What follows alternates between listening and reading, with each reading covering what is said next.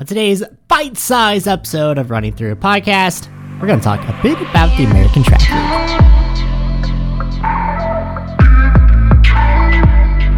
Thank you all for coming back to another episode of Running Through It. A little bit of a bonus episode, second edition. We're double dipping on the episodes this week, so let's run through it a bit, shall we?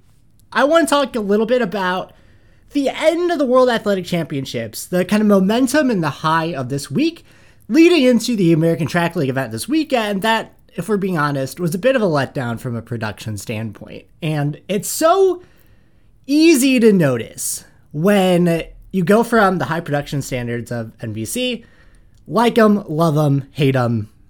They have their flaws, obviously. I'm not here to debate that. But when you see the kind of shiny production, the way that Hayward just sounded so full, even on days where it wasn't, and then you go to the production set up for today's American Track League event, the Ed Murphy Classic in Memphis, where, frankly, it did the action on the track a little bit of a disservice. You had some incredible times being run, some end-of-season times, and what you ended up getting was a lot of downtime in between events. You had the buzzing of the generator that you could hear the entire time, and it was just a little bit disappointing because I think there are a lot of amazing people behind the American Track League, and it's a really cool idea. It's a really cool concept. But honestly, when you look at the production, it has nothing to do with the events going on. The events on the track, I think it's a pretty good setup, especially when you have to have heats like this. And like maybe today where you have the junior events rolled into the main meet, it's maybe not the best thing you could do to keep attention, but it really speaks to their purpose, which is to grow the pro side of the sport while still staying in contact with the grassroots side of it. And when you look at the results, you see these world-class times that are being put on. You see a lot of kind of repeats from the World Athletic Championships, people that, were in the heats, were in the semis, and a couple were in the finals. And you see a lot of that kind of coming through again. These people are still on these incredible seasons, and it kind of tells you that it wasn't all Hayward magic that was causing these fast times. People are just like that fit right now. I think a prime example of it is if you look at the women's 100-meter final, you had TT Terry running a 10.82, which, I think she said she wanted to go a little bit faster, but 10.82 in the final of this event, these are premier times being put on by premier athletes. TT Taylor coming off of that gold medal final in the 4x100 meters, if you remember, I forget if that was before last episode or after, so forgive me on that. But you see these events on the field, and it just doesn't quite translate on the broadcast. Things don't feel like they're hyped up enough. It's a little bit drowned out as far as the commentary goes. There wasn't a ton of excitement. Meanwhile, on the field, you have a band, you have the champagne that they're giving to every athlete after each event, after each win, and it looks really fun and really exciting. But then there's a ton of downtime between events. You had kids getting set up and the camera following the kids around for a while. And it just got me thinking, for everything that they are doing, I think they took a massive step forward with sponsorships, with getting on ESPN, which is not an easy feat, even if it had to be at 10:30 in the morning. You're just doing yourself a giant disservice because you're not necessarily going to gain new viewers that aren't already diehard track fans. You come off the huge excitement from Hayward, which was Sunday night, the finals, had 2.35 million people tuned into the primetime broadcast, not counting Peacock numbers, which is the highest it's been since the early 2000s. So track in itself is in a somewhat good place right now on the main stage, but we're still having trouble filling that in, right? What do we do outside of the Olympics and the World Championships to get people excited about track and field? And we often fall into this, and I've done it on the podcast before, right? I had Jake Tuber on to talk about, how we change track and field. And I think often we approach that question wrong. It shouldn't be, when we think about how to fix track and field, it's almost like we are starting from the ground up.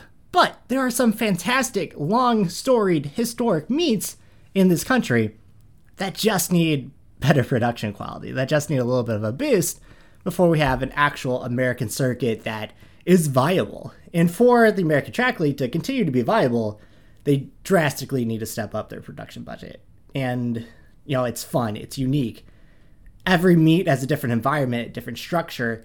They just have to start over with this production that they're using. And I've been told it's the specific production company that they're using, the specific cameras that they're using, and if it's as easy as that, as just signing up with another production company, like, you're doing yourself a disservice if you're not building on that each and every year. And this isn't a personal criticism, because I love everyone behind the American Track League and what they're doing for the sport and putting the athletes first and these little fun things that they do behind the scenes to really sell the spirit of the competition. But something's not translating onto the on-TV product. And I think that gives us a good jumping off point. I don't want to be too entirely critical. I'm trying to be a little bit better with that, right? I want to be productive with my criticisms, especially when there are real people working really hard for, very little benefit when you talk about people in the track and field world, especially with a startup track and field project.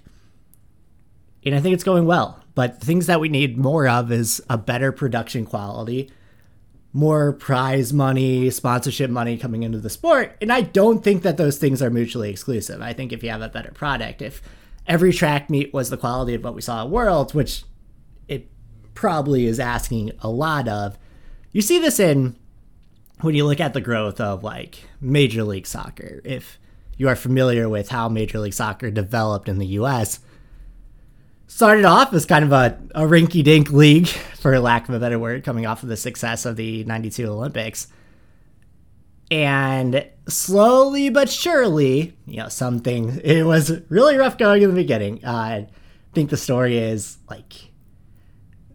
Dan Hunt and, man, I wish I knew this, but there are a couple of owners in the beginning who owned multiple teams because everyone kept going bankrupt and out of business. So they bought these teams just to stabilize the league until it could become stable enough to where you had independent owners. And that's why they have this league structure that's a little bit different than anywhere else in the world and gets a lot of flack, but it needed that league structure to be able to be viable. So we have a viable product in the American Track League.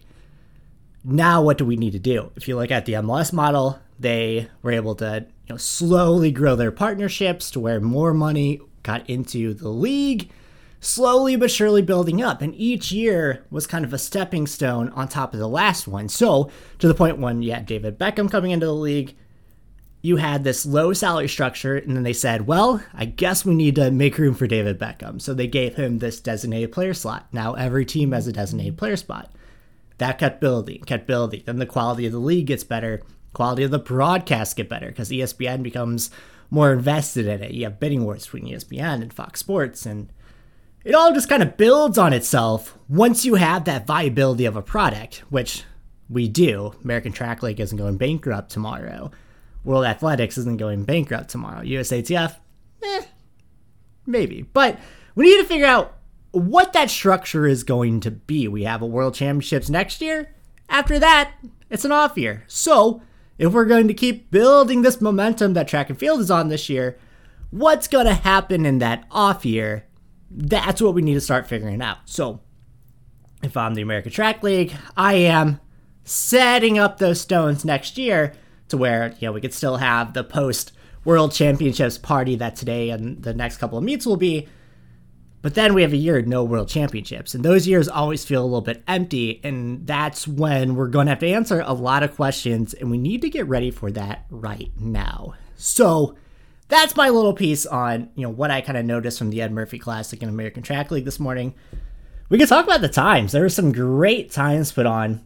Like I said, TT Terry winning the 100 meters, I think was huge, especially coming off of the World Championships and what she was able to do on the world stage, and you get to kind of put that forward. Kendall Williams won the 100 meters in a 10:01. It was 9:96 on the day, but they've went and changed it. Oh, he ran a 9:99 in the prelims, but a 10:01 in the final, beating Josephus Lyles, 10:03, Kyrie King, 10:04. These sprint races were super close too. My favorite race of the day is probably the 110 hurdles, which saw Eric Edward Jr.'s win 13.15, 13.15. But if you look at this picture, man, there is a lot of leaning out there to win that thing. He won by 0.02 seconds, and like that race could have been anyone. I've rarely seen 110 hurdle races come down to where like 5 people are within who can lean right to win. So that's my point. The action on the track was incredible, but the TV production, like something needs to be done with that. I've talked to a couple of my friends who are in the production side of the sport, and they're of the same mind of like whatever production company they're using has to get better. Either this production company needs to learn, or you need to throw out that production company and start from ground zero, which I think might be a little bit more fruitful if you're asking me. So I just wanted to have a quick little talk on that. So thank you all for hopping in. This is a little bit of a bite-sized episode, of course. I'm gonna maybe try to do some more of these moving forward. A longer episode in the middle of the week, a shorter episode on the weekend. I have a lot of time these days, so thank you all so much for listening.